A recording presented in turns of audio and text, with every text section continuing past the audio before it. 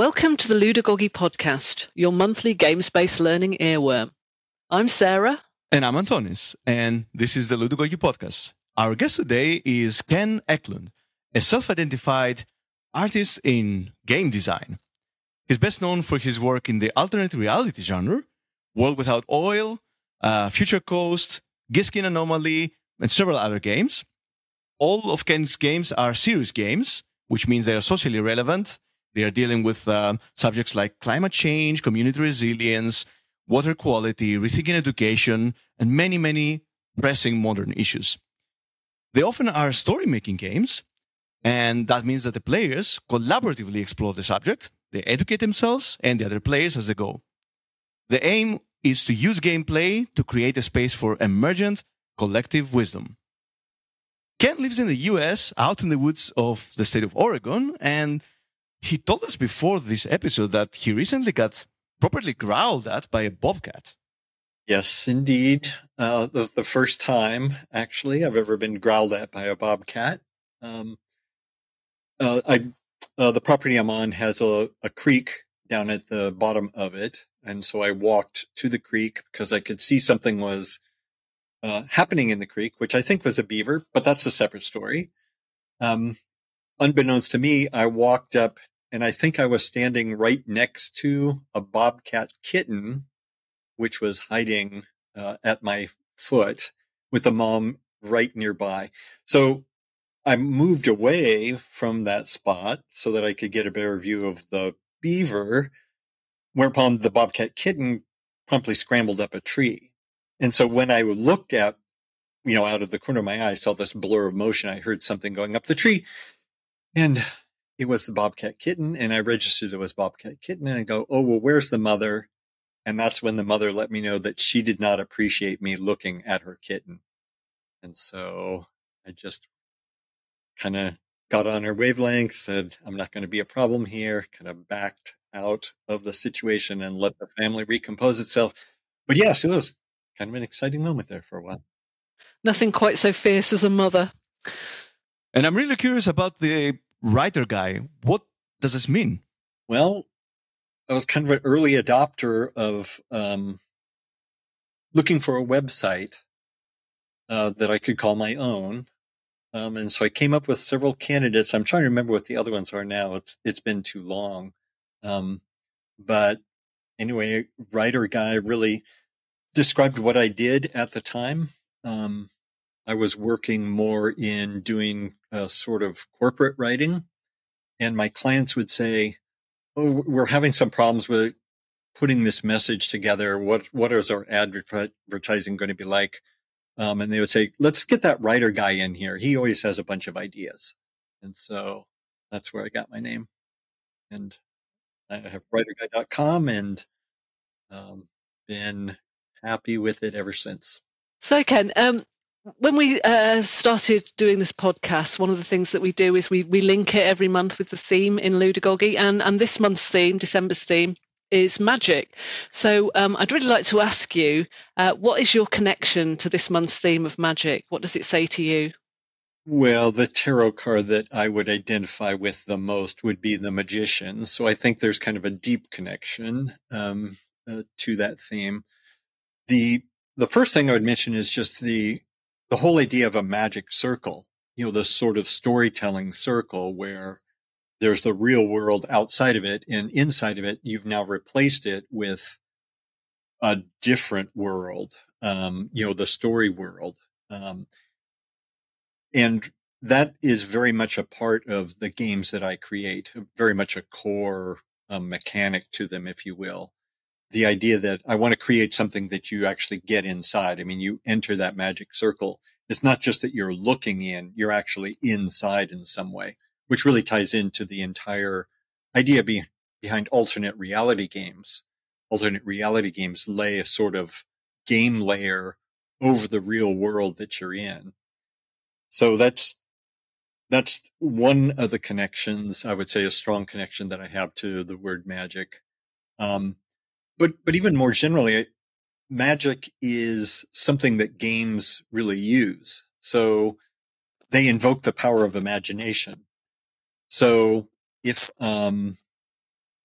if for certain people, if I were to suddenly say the floor is lava, for example, then we would embark upon an entire series of behaviors which would appear just totally strange to anyone else looking in, because we would now be in the magic circle where you had to get around the room by climbing on chairs or tables or throwing cushions onto the floor and bouncing off them, that sort of thing, back to that sort of childlike activity. And that's, a magic situation, I would say, that's invoked by 4 simple words: the floor is lava. Yeah, I was thinking about the magic circle. I was reading about one of the games that you'd created earlier today, Ed Z Omega, and sort of the power of the magic circle to give people permission to be themselves but not quite themselves, and therefore be able to say more or do more or be more than they would if they were just being themselves. Yeah, absolutely. That is indeed kind of the power of the magic circle. And a lot of the games that I do are actually based upon my perception of there being some sort of barrier, like a societal barrier to communication. There's a reason that people aren't talking about something. And so, as kind of part of the creative process, I'm really just thinking, how could a game really start to dismantle those barriers or get around those barriers? And yeah, Ed Omega is kind of a perfect example of that. Cool. So with your games, what is the thing that distinguishes a game that you've worked on? So when somebody looks at a game, what is it that will make them say this is a Ken Eklund game? Unfortunately, the first thing that I'll just say is that, sorry, you can't play it anymore. Because my games are kind of events. They have a beginning, there's a duration, they have an end, typically because we run out of money or something. So if there are listeners who are saying, "Oh, I'd like to really experience a Ken Eklund game," well, actually, you can't, because they do indeed kind of come to an end. But you can kind of experience them again through your imagination. Like if you look at World Without Oil, for example, there's kind of a rich legacy of that, or a record of that, I think, where you can imagine what it would have been like to play through a fictional oil crisis. You can imagine yourself kind of in that crisis. I guess the other thing about my projects is that although I definitely think about them as games, other people seem to have a little bit of problem thinking about them as games. They say, well, that's not a game. That's a thought experiment. That's a what if scenario. That's some collaborative future thinking. And I don't really engage in that discussion. I think if you play it, it's a game. I think people definitely play at the projects that I create. It's just they're not highly regimented. They don't have a bunch of rules. And I think that's part of their power, actually, the projects I create, is that they are very much open, collaborative, story-making processes, whatever you want to call them. So I guess that's what I would say about what a Ken Eklund game is like. But of course, whatever I'm going to do next is probably going to entirely be coming out of some totally different space. So I think it's true to say, certainly with the games of yours that I know, World Without Oil and Ed Z Omega, for example, that there are these repositories of knowledge, these artifacts that were created as a result of the game being played, which people can still get access to and use as learning resources as well. Yes, that is true. There is a record of them. They haven't vanished entirely. But you can't actually, by looking at that record, you can kind of imagine what it was like when it was ongoing, but typically they're now over. So what we'll do is we'll provide the links wherever this podcast is being hosted. We'll provide the links as well to those repositories of knowledge, those artifacts from the games.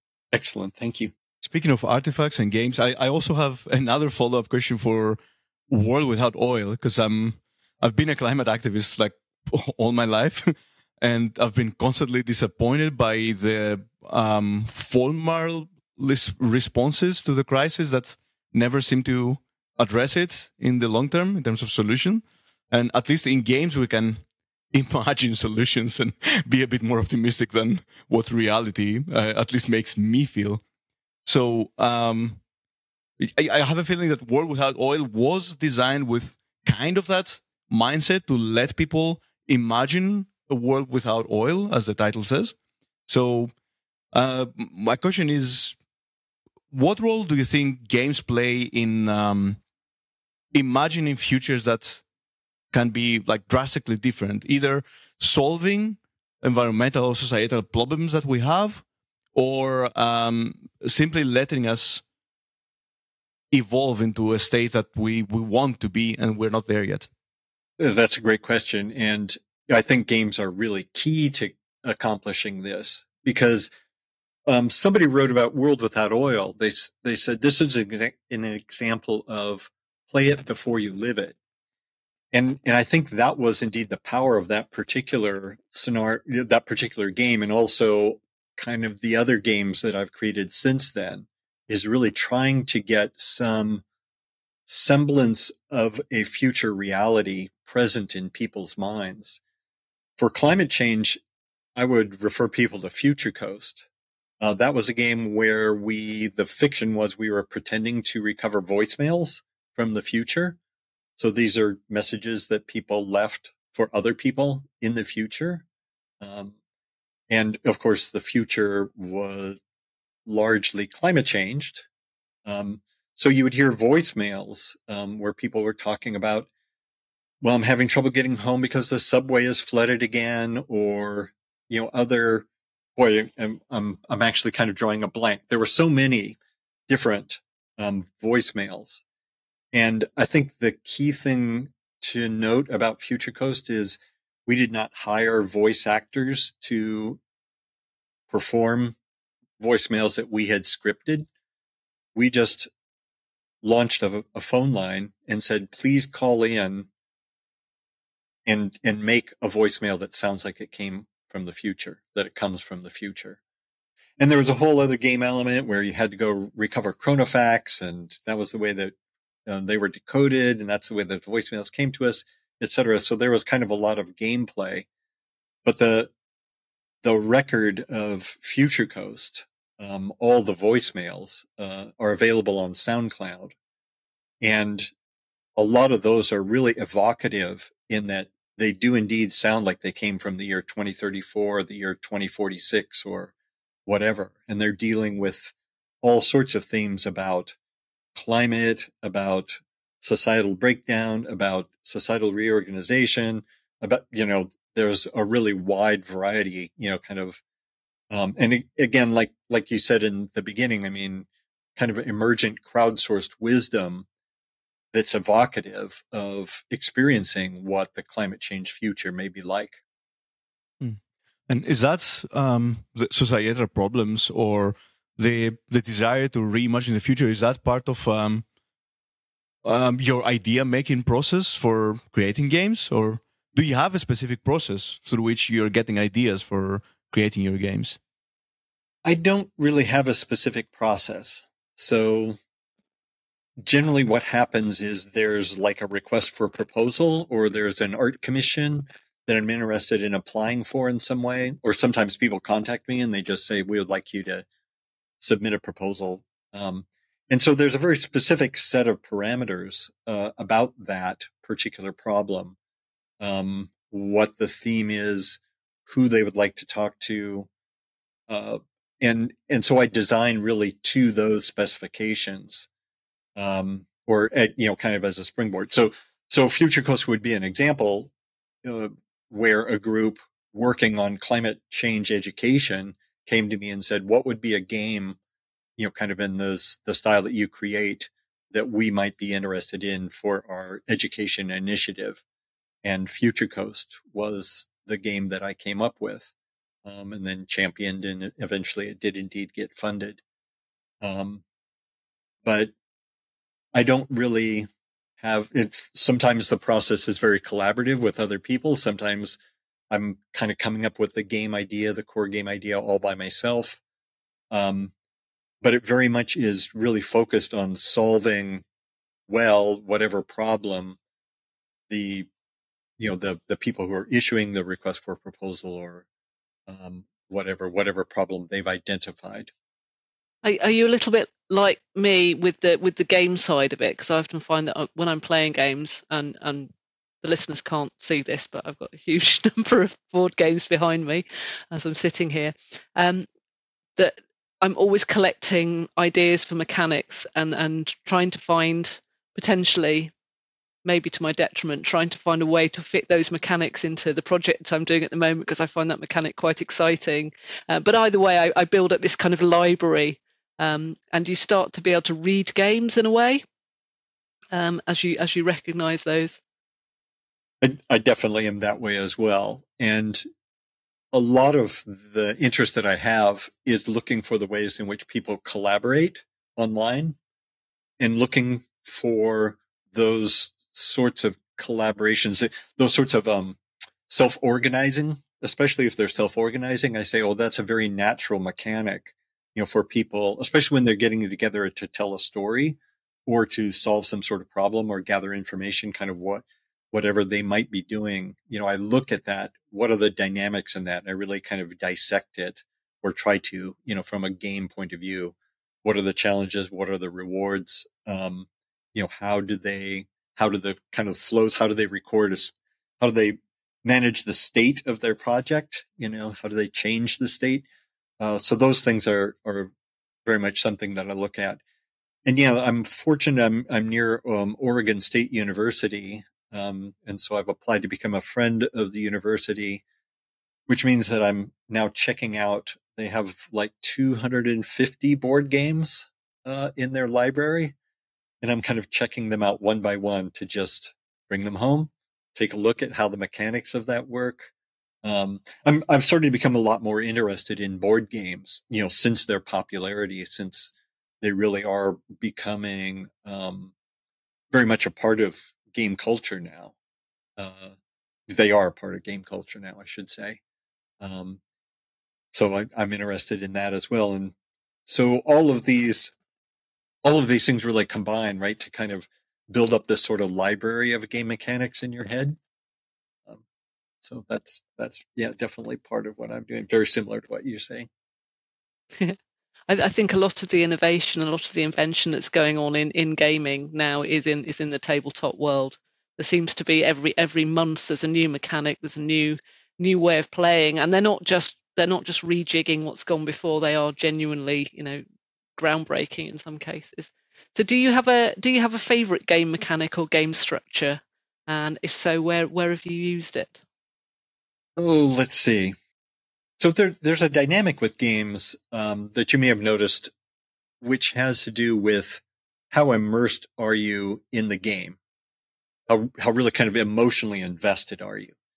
And I bring that up because in a lot of games, you really can't become too invested. Like in Monopoly, for example, if you were like 100% like role playing the game, you might be insufferable. And I know that kind of happens actually with the game of Monopoly and a lot of people. At some point it's good if you want to win that game, if you want to play it well, it's good to, stop channeling your inner, capitalist and actually pay attention to the rules and, to the odds and kind of the surrounding things about that game. Well, I like to create games where that is not true, that the more you suspend disbelief, the more you emotionally invest yourself in it, the better you play, the better the game thinks, oh, that is great. And if you go up a couple notches, the game goes, oh, that's even better. And so with collaborative storytelling, that can often be the case. And definitely World Without Oil, I think, was kind of the landmark example of this, where people, they kind of believed at first, like a little bit, they were kind of play acting like the oil crisis was real, and they would submit something. And then in the next thing that they would submit, the next chronicle of their life in a world without oil, you would get a little bit more immersed. They would become a little bit more really emotionally engaged with how it would feel to be in a world where an oil crisis was going on. and they would get more reward for that because they were really helping tell the story. They're kind of raising the bar for the story. So that is in essence is the mechanic that I kind of really embrace the most, where there's no limit really to how emotionally involved you can get. Another thing that's important for me is to now, I think this is kind of a recent development in my thinking. I'm just kind of recognizing that, like in role playing, when people are playing role playing games and they're telling you about the adventures that they had, oftentimes that can just be kind of, boring for people from the outside because you weren't there. You weren't at the table and you don't really understand. And it's really hard for people to tell you why the moments they experienced were so special, so really precious to them. And I'm just realizing that is actually a good thing, that you're creating a special moment for people. And I'm also kind of realizing that oftentimes these moments don't fit in neatly to sort of the hero quest narrative that we've got. This, because it may be a kind of a very small collaborative thing that they did. It doesn't sound spectacular. It's hard for them to convince how together they felt. But those moments are really important. And, I know from a lot of role playing, those moments are really important. And so, I'm learning, I think I'm trying to teach myself how to create games that really welcome those moments. They're untransferable. They're kind of untranslatable. You had to be there, or else you don't really understand what was going on. But so that's another mechanic I think that I'm really kind of taking on. But we had talked before about Eds et Omega. And so I wanted to just talk a little bit more about that, because it had, I think, kind of the most powerful game mechanic, in my arsenal in it. And that is, I summarize it as, hello, I'm playing Edwina. So for Eds et Omega, I wanted to examine education. And so I hired a bunch of young people who were either in high school here in the US or just out of high school. And I asked them to role play the version of themselves that would rage quit high school, who would just say, this is not working for me. I'm going to take a semester off. I'm going to explore other options. And so, for example, Bailey was Edwina. And so she would wear a name tag when we went to a live event that said, hello, I'm playing Edwina. And so this was an opportunity for people, the public, to engage with a teen who had a lot of things to say about the quality of high school education, about what was going on with them in high school. And I don't know how it is elsewhere, but here in the USA, we have a lot of things going on in high school, like shootings and, drills and, anti-shooter drills and, bullying and, a number of other things. Plus, there's also just kind of the educational system, the sort of factory education system, there's that element to it also. So, but normally you don't have teens who actually talk about that openly. But this was an opportunity for a young person to engage people and not accept. People would come, kind of at them and just say, you should get back in school. And they would say, well, wait a minute, let's just unpack that. Why should I get back in school? Why are you so invested in whether I'm in school or not? How can you say that that's definitely the best thing for me, in my life, as an individual? And those questions just don't get asked. We were talking earlier about these sorts of barriers to communication. So Eds et Omega, just through the device of, hello, I'm playing Edwina, and Bailey, who's 21, playing someone, named Edwina, who's very much like her, but 18 and rage quitting high school, opens up this whole conversation. And so people can indeed go to edsetomega.org and still see a lot of the record of kind of what was going on there. It was most powerful, I must say, when you're confronting Edwina, or any of the other six Z Omegas live, to have them kind of talk back with you. And also, it's not all adversarial. It also brought out a lot of people who said, you know what, I was in your situation when I was in high school, 8 years ago, 10 years ago, 20 years ago. I rage quit high school also. And you know what? I've never looked back. I've never really told anyone this, but I went and made my own way. And it was definitely a good thing for me to do. When I read about Edzer Gamega, it gave me a lot of the same feeling. And I mentioned earlier that I think a lot of the real innovation is going on in tabletop games rather than maybe video games now. And sort of the new wave of RPGs, if you like, the no dice, no masters, outside belonging games. I get the same kind of feel from that, where people can actually play at being either themselves or they can try out something entirely new, but it's not what RPGs used to be, where you'd have to learn massive tables of combat systems and it was all about fighting things and finding treasure. There are so many games now which are about self-discovery and about answering these big questions, and it's just really inspiring, definitely. Yeah, I love that, and I also find it super inspiring. I think the main reason I love RPG games so much, especially, is the emotional connection and the ability to rediscover yourself by playing a role, or by trying to find out which elements of your own character should you put into the fictional character that you're playing, which ones should you leave out, which ones are opposite of who you are as a person. And all this process helps you to basically discover yourself as a person. That's incredible. It's like role-playing games are like a psychotherapy. But yeah, it sounds it sounds quite challenging to design experiences that basically provoke that emotional connection and lateral thinking, if you will, and answering or questioning things we take for granted. So I want to learn from your experience. Like, what's your process for going specifically in that direction, in questioning the status quo of society in a way that allows people to explore themselves? Well, I've got a lot of experience for that, because if you ask certain people who were with me in college what I did for a major, they would probably answer, he is the game master for role-playing games. That's what he does. He also has a minor in political science, and some other minors too.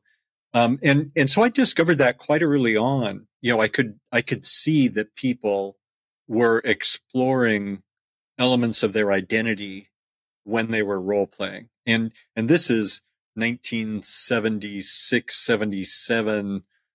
So this is quite early on. I mean, we're talking about D&D first edition. They didn't even call them editions at that point in time. And I also discovered, very early on, essentially, that D&D had a bunch of these tables and nobody was really interested in those tables.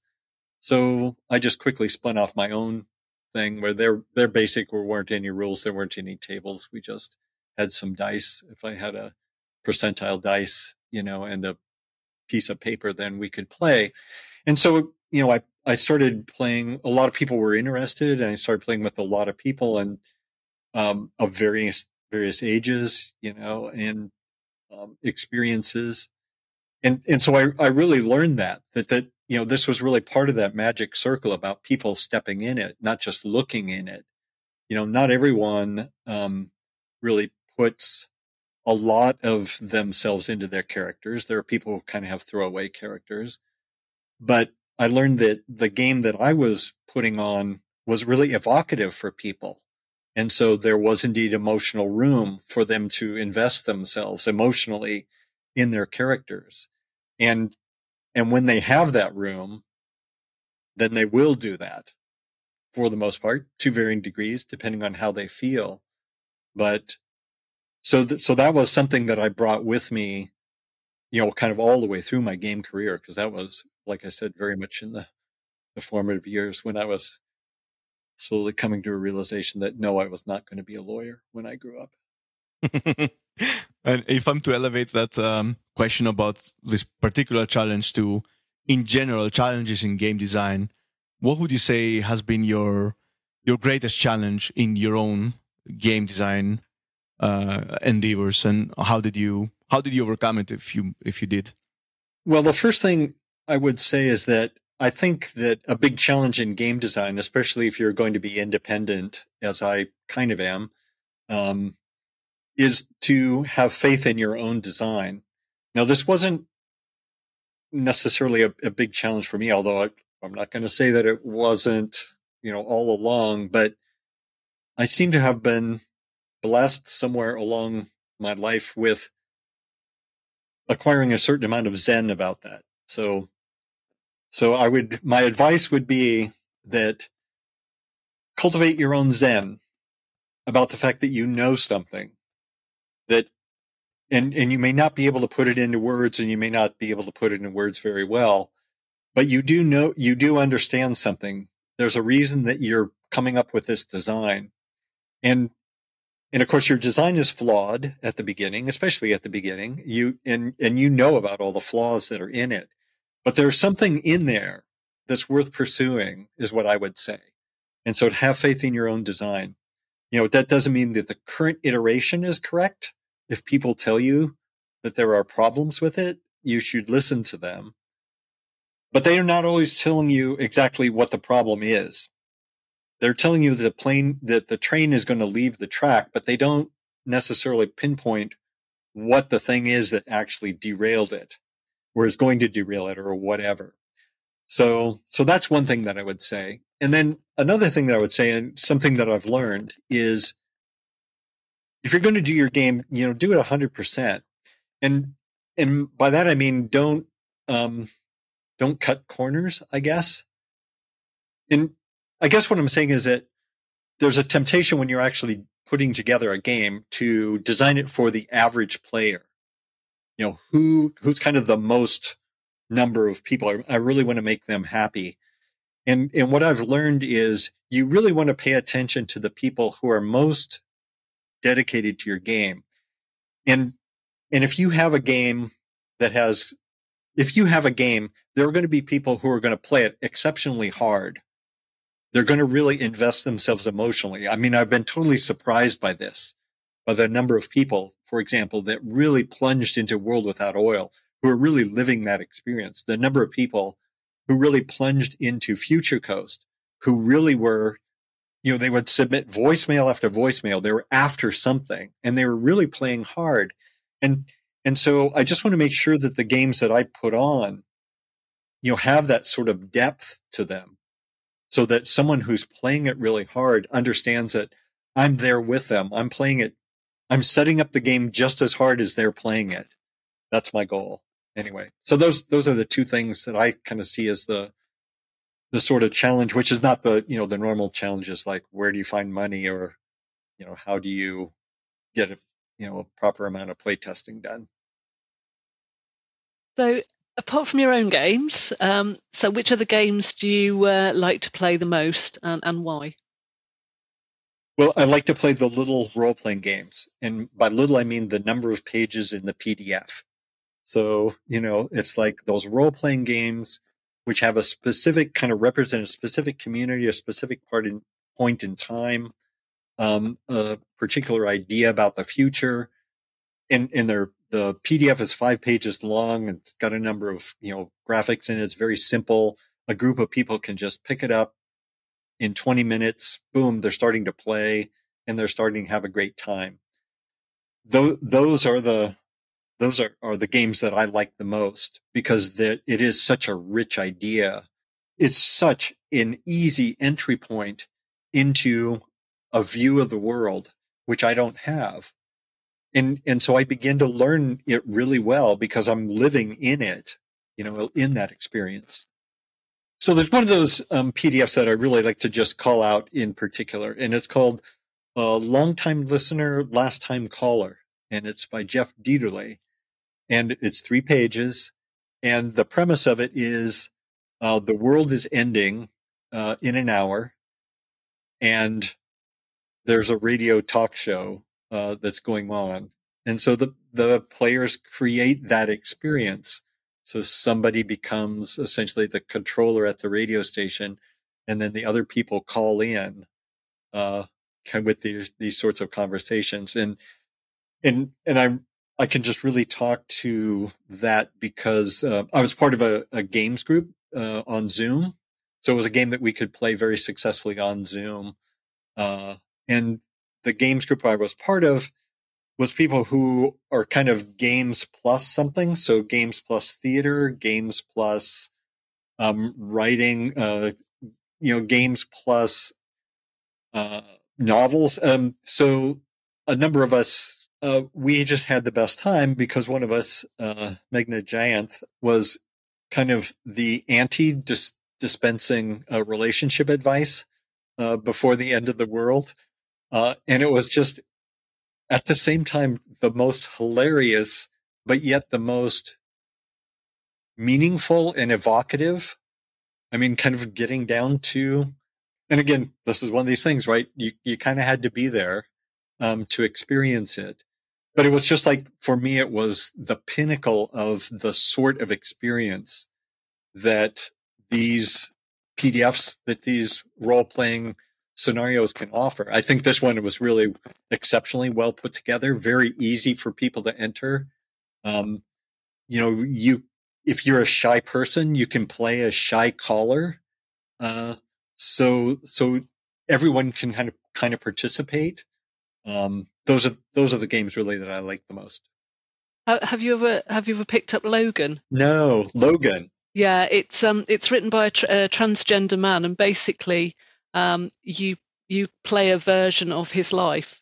So there are all these episodes that have happened in his life, and you get to play those and resolve your version of them through dice rolls. It's an absolutely awesome game. I really recommend it. But yeah, that's another one. It's a 15-page. It's a PDF that you can get on itch. So rich source of those kinds of games. Absolutely. Now I want to go play it immediately. Yes. There are so many of them now. It's good that we kind of exchange notes on these things because it's really cheering to see, how many of these are being done and how many ideas are being explored both through the theme of the game, but also through the gameplay. Yeah, that's the most interesting thing. Regarding getting the most out of the fewer pages, like for me, that looks like an enormous challenge. It's like in art when you're dealing with minimalism, for example, as a movement, that's for me the most difficult because you really have to use the smallest number of elements, colors, lines in this case to describe the whole world that you're building in this concept. So do you have like a hint on how to do this properly? I'd like to learn that skill. Well, I remember back when I was writing for, more commercial games, in preparation for that, I would read haiku.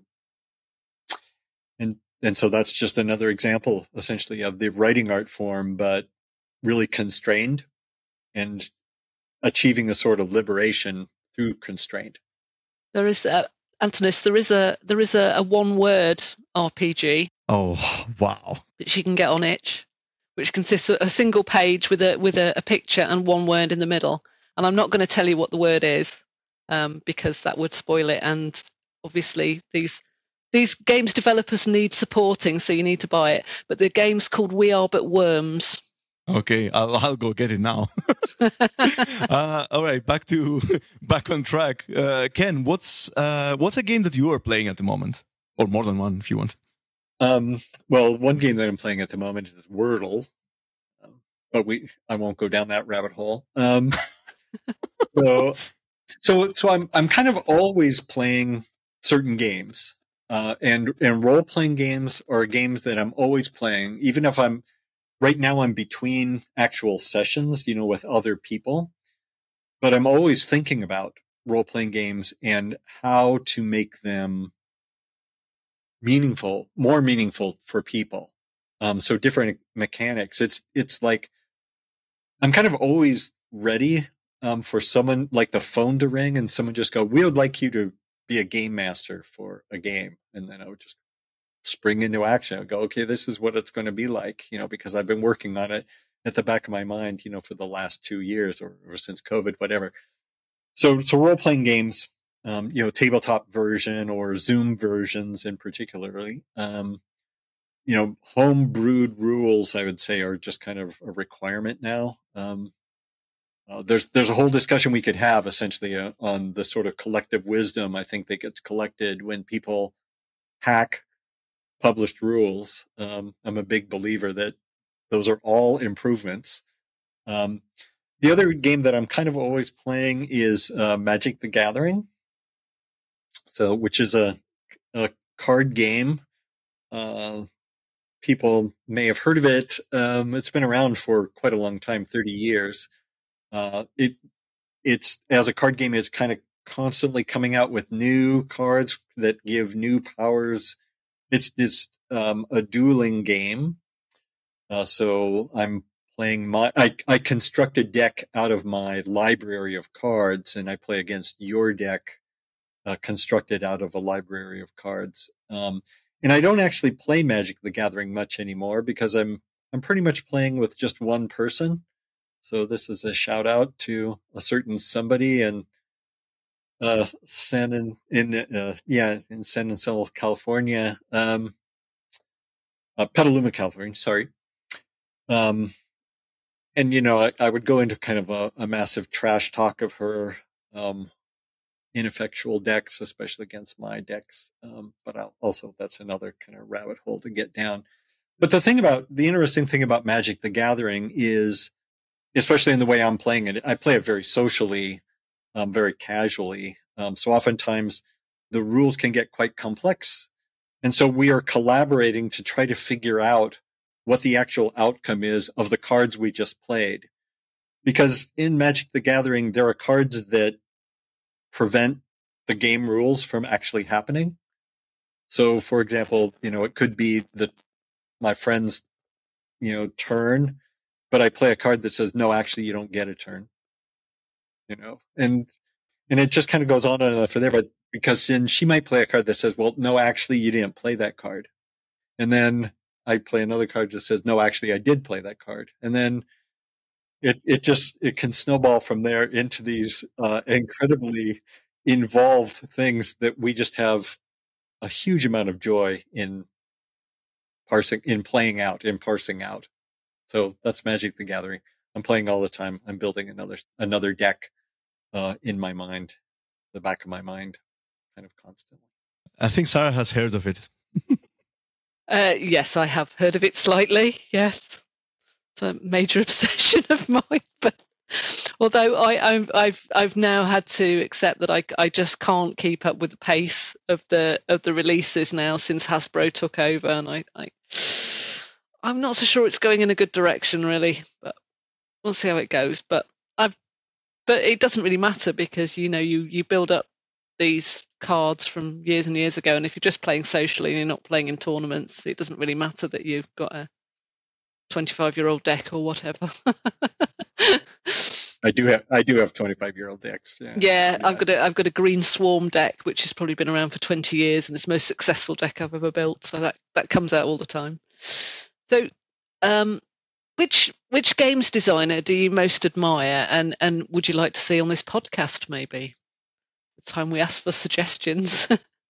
Well, I certainly have a long list of game designers that I admire, and a lot of those would be names that people have heard of. But what I would like to see for this podcast, if I can be allowed as a guest to dictate for it, I think that there's a lot of interesting things happening at the junctions of games and something else. So, like I was mentioning, this group that I was playing longtime listener with. These are people that have elements of games in their theater, or who kind of have one foot in games and one foot in novel writing.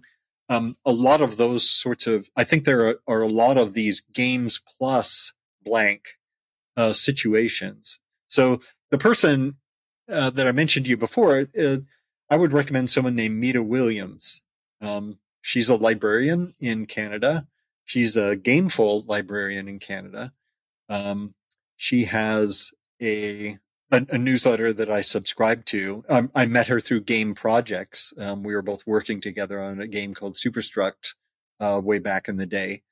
And she is really good at connecting how games relate to other things that are going on, especially about education and especially kind of about internet culture and those sorts of things. So, I think that's someone that would really be interesting because they're someone who there isn't really a category for them right now, except, that sort of liminal space of games plus, if you look at the edge of games all around everything else. And then, they're in the UK, you guys are kind of rich in people who are kind of like that. So I'll just shout out to Splash and Ripple. I want to say hi to Rosie, because that's someone also that I think really has created a bunch of interesting projects, which are gameplay usually situated in the real world. So you're walking through the real world in some way, down an urban street or down a country lane. But you're also playing a game. And I think that those sorts of things are really fascinating. Because I think that it's really fascinating to have that magic circle, extend out of the computer screen, and into the actual world, especially when we're talking about things like climate change, to be out in the world that we're actually activists to save, to preserve as much as possible. I think that really helps to see that sort of integration. And then the other game designers that I'll kind of give a shout out to are just the ones that we've kind of been talking about, the ones who are producing 3 or 5 page PDFs and putting them on itch and getting these ideas out in the world. I think it's a result of that we're really entering into we're really in this sort of board game culture, this sort of changing the world one small group at a time. I think that's what's going on. And there are just a lot of people out there, far too many. There are 1,000 flowers blooming out there in that regard. And those are the people that I admire who are blooming those flowers.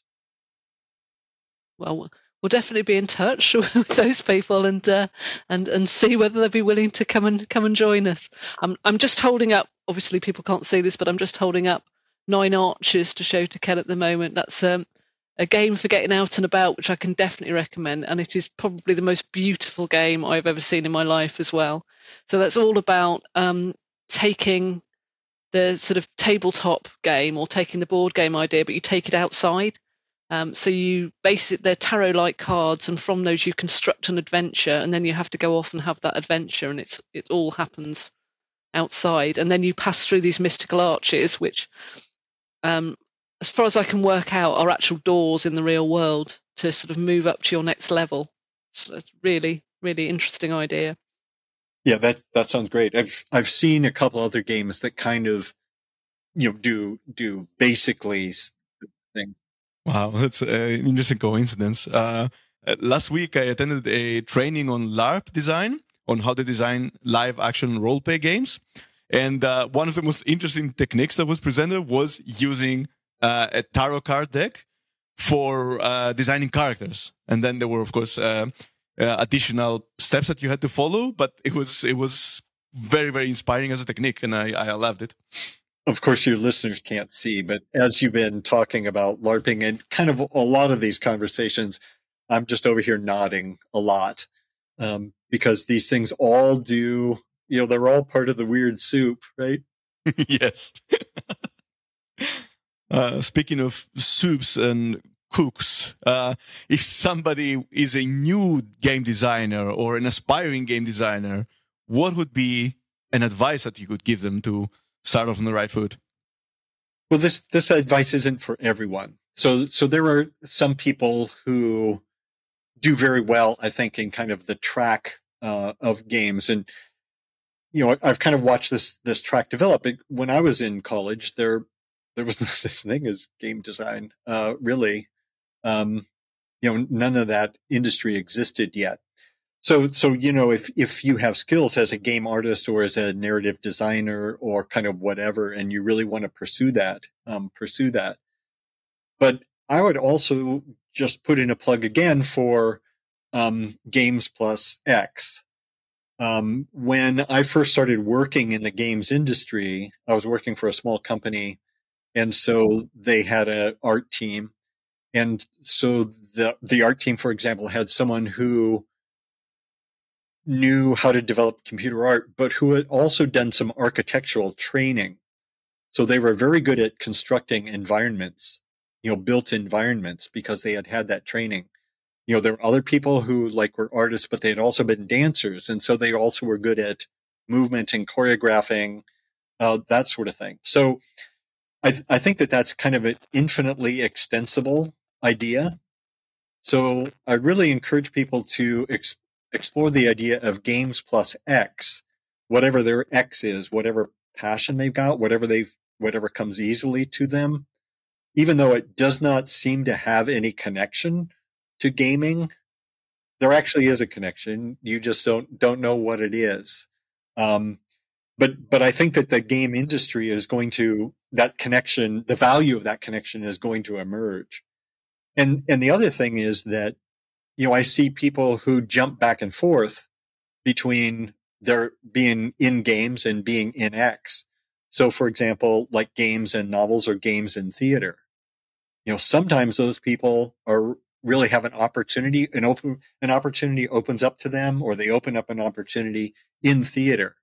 And so they're now doing theater, immersive theater, maybe, avant-garde theater, maybe, but they have this games training that really informs how they interact with their audiences. But then they might also flip back over and start to do games, but now informed with their experience in theater. So sound would be another example. They're just so, like I said, there's a kind of an infinite number of examples. So don't be afraid to kind of get a double major, I think, in your career ideas, and to really keep your options open, because obviously it's not just Games Plus X as in a binary thing or, two things. You can also have Games Plus X plus Y and Games Plus X plus Y plus Z, and it all just gets richer and richer. And I think your value to these creative endeavors just goes up the more that you add on those things. It's all part of your portfolio. Your portfolio starts looking really good. Yeah, I like to think when I'm listening to you saying that potentially we're finally leaving the age of the specialist, and the generalist is now coming to the fore, and the value of actually knowing a little about a lot of things is actually now becoming apparent, rather than sort of like taking a rigid path. Oh, wow. I feel seen. Well, I feel seen also because that's basically what I started doing. I mean, I quit my corporate job, if you will, in 1983, and I just started freelancing. And so I would just kind of shift from opportunity to opportunity. And so I became kind of writing plus games plus internet plus, and I just started adding all of these things, knowing enough about them to get by. So yes, the fact that I'm here, we're talking together, that is a direct result of me kind of adopting that philosophy, really early on, for my own life. And it did me good. I did okay with it. So sort of sum up then with life lessons in mind, as we've just been talking about those. What is a lesson that you've learned from designing games which could be taken to other parts of life? Like we were kind of saying with terms of exploring your passions, I mean, it is indeed Games Plus X. And I find that knowing about games is really knowing about systems. And when I look at my life, I mean, I'm just dealing with systems all day long. There are all these human systems that have been constructed. And you can put your game designer goggles on and you can look at these systems and you can go, hey, these are really just crappy systems. I mean, they are just tremendously flawed. Here I am on hold, here I am sending another email or whatever. And a lot of it, why am I grinding? exactly. Life is grinding. And you don't want to be doing that. You want to try to figure out essentially how you can work the systems. Um, and, and I think games are just this really unique perspective on it. At least that's what I find for myself, right? Where I can look at this and I can go, what incentivizes this person that I'm dealing with? What incentivizes them? I mean, what would be a win for them? Where they would actually go home and they would, feel like they had done a good job today. So, and you can kind of see the structure. If you've worked with games at all about kind of constructing the rules or whatever, you can see the structures that are built in. And of course, we know that, certainly I know that we have this sort of capitalistic, very flawed construction system where people are being rewarded. Systems are rewarding themselves at the expense of people is kind of how I would put it. And so you really want to figure out what are the hack points for those systems where you can derail them, because there's no human on the other end. You really want to respect the humans who are kind of engaged in the system and especially trying to improve it. So it's really good at for me, it's really good at looking at structures, government structures, or other sorts of social structures, and figuring out how to exist and how to thrive even, in those structures. But the biggest thing that I've learned, going through doing the games that I have and exploring the games that I have is getting back to what we talked about earlier in terms of envisioning the future. Games really are a way for you to explore a future self or a future world or a future system. And I think the first part of that is just, you look at games, you look at a game like Monopoly and you look at what you can do and what you can't do in Monopoly. And kind of the flaws of capitalism are right there in the game, and you look at a bunch of people playing Monopoly, and a lot of times there's a lot of bad blood being generated around the table. I mean, people are not, Monopoly, in my experience, certainly is a game where people can get really upset with other people, through playing that game. So why families get together and play it, I don't know. It's a deep thing. I don't do that myself. But so you can look at the game rules. You can look at the assumptions in the game. And again, talking about questioning the hero quest sort of narrative, the sort of hero narratives, etc. How much individual merit is weighed over collaborative play in games. For example, you can't get together, you can't collaborate about that, you can't reach an agreement, because the rules say so. All of that, I think, is just really informative for looking at the structures in your own life, which are really game-like in many ways, except, of course, they don't really give you any sort of reward. It's just all grinding. And then from there, you can begin to imagine how the world could be, how your world could be different, how you could be different. Some games are so set up that you can actually experience the world, in this sort of very visceral way. And we talked about Future Coast, for example. World Without Oil, was also that play it before you live it idea. And again, those were really emotional experiences. People really felt like the future had arrived on their doorsteps. I mean, later on when we had the financial crisis in 2008, there were a number of World Without Oil players who emailed me and just said, well, I'm not really that taken aback by all this because I feel like we've already been there. And that's kind of a very powerful thing for people. It's a very liberating idea, I think, for people to think about the future as something that they've already seen rather than something that just kind of comes at them out of the blue, something that they're ready for as opposed to something that just blindsides them. Yeah, I'm very happy that you say that, because it's one of the things that I've really been inspired by even further by getting involved more in game design, because I like to think myself as a systems thinker. And I see that all over when it comes to game design. Is you're basically design systems. And it's worth to say that Monopoly was created as a game, as the landlord's game, as it was initially called, to basically highlight those inequalities that are inherent in this system of land ownership. And I have to plug it in now. But I've been an activist for unconditional basic income for the past decade.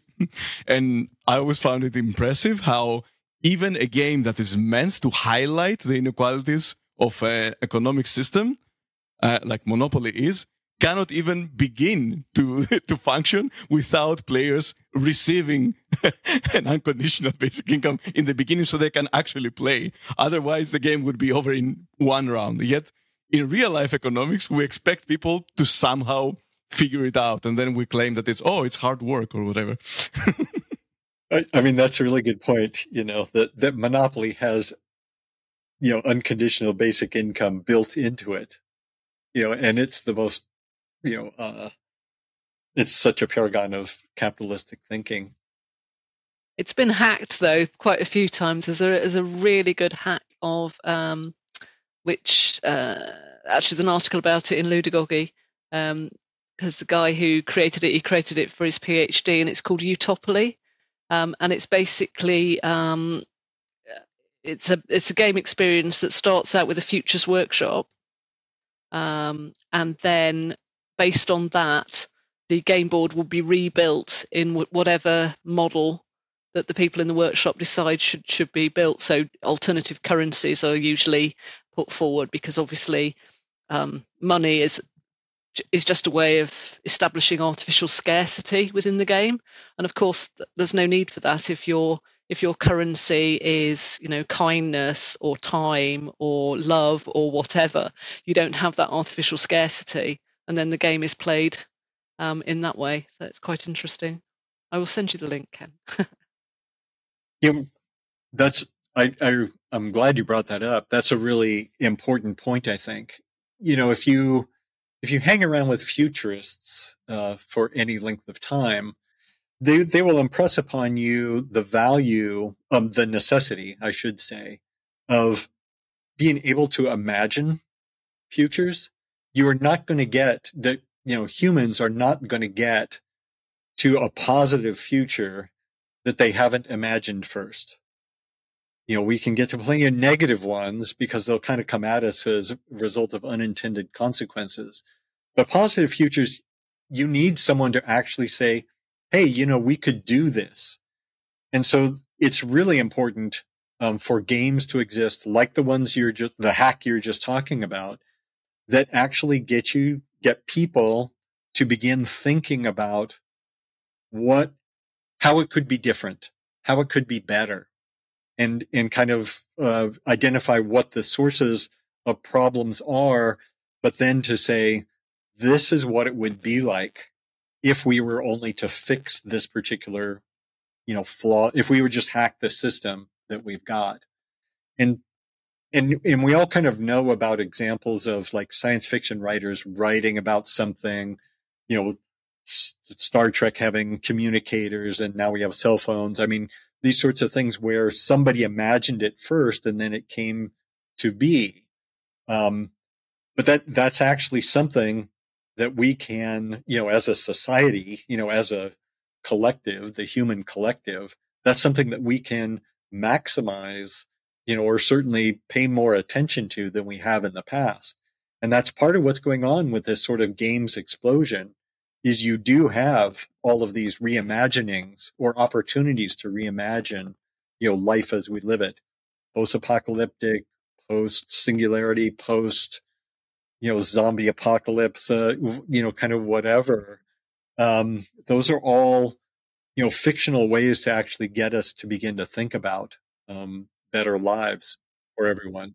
Yeah, I mean that has been kind of my main drive behind this.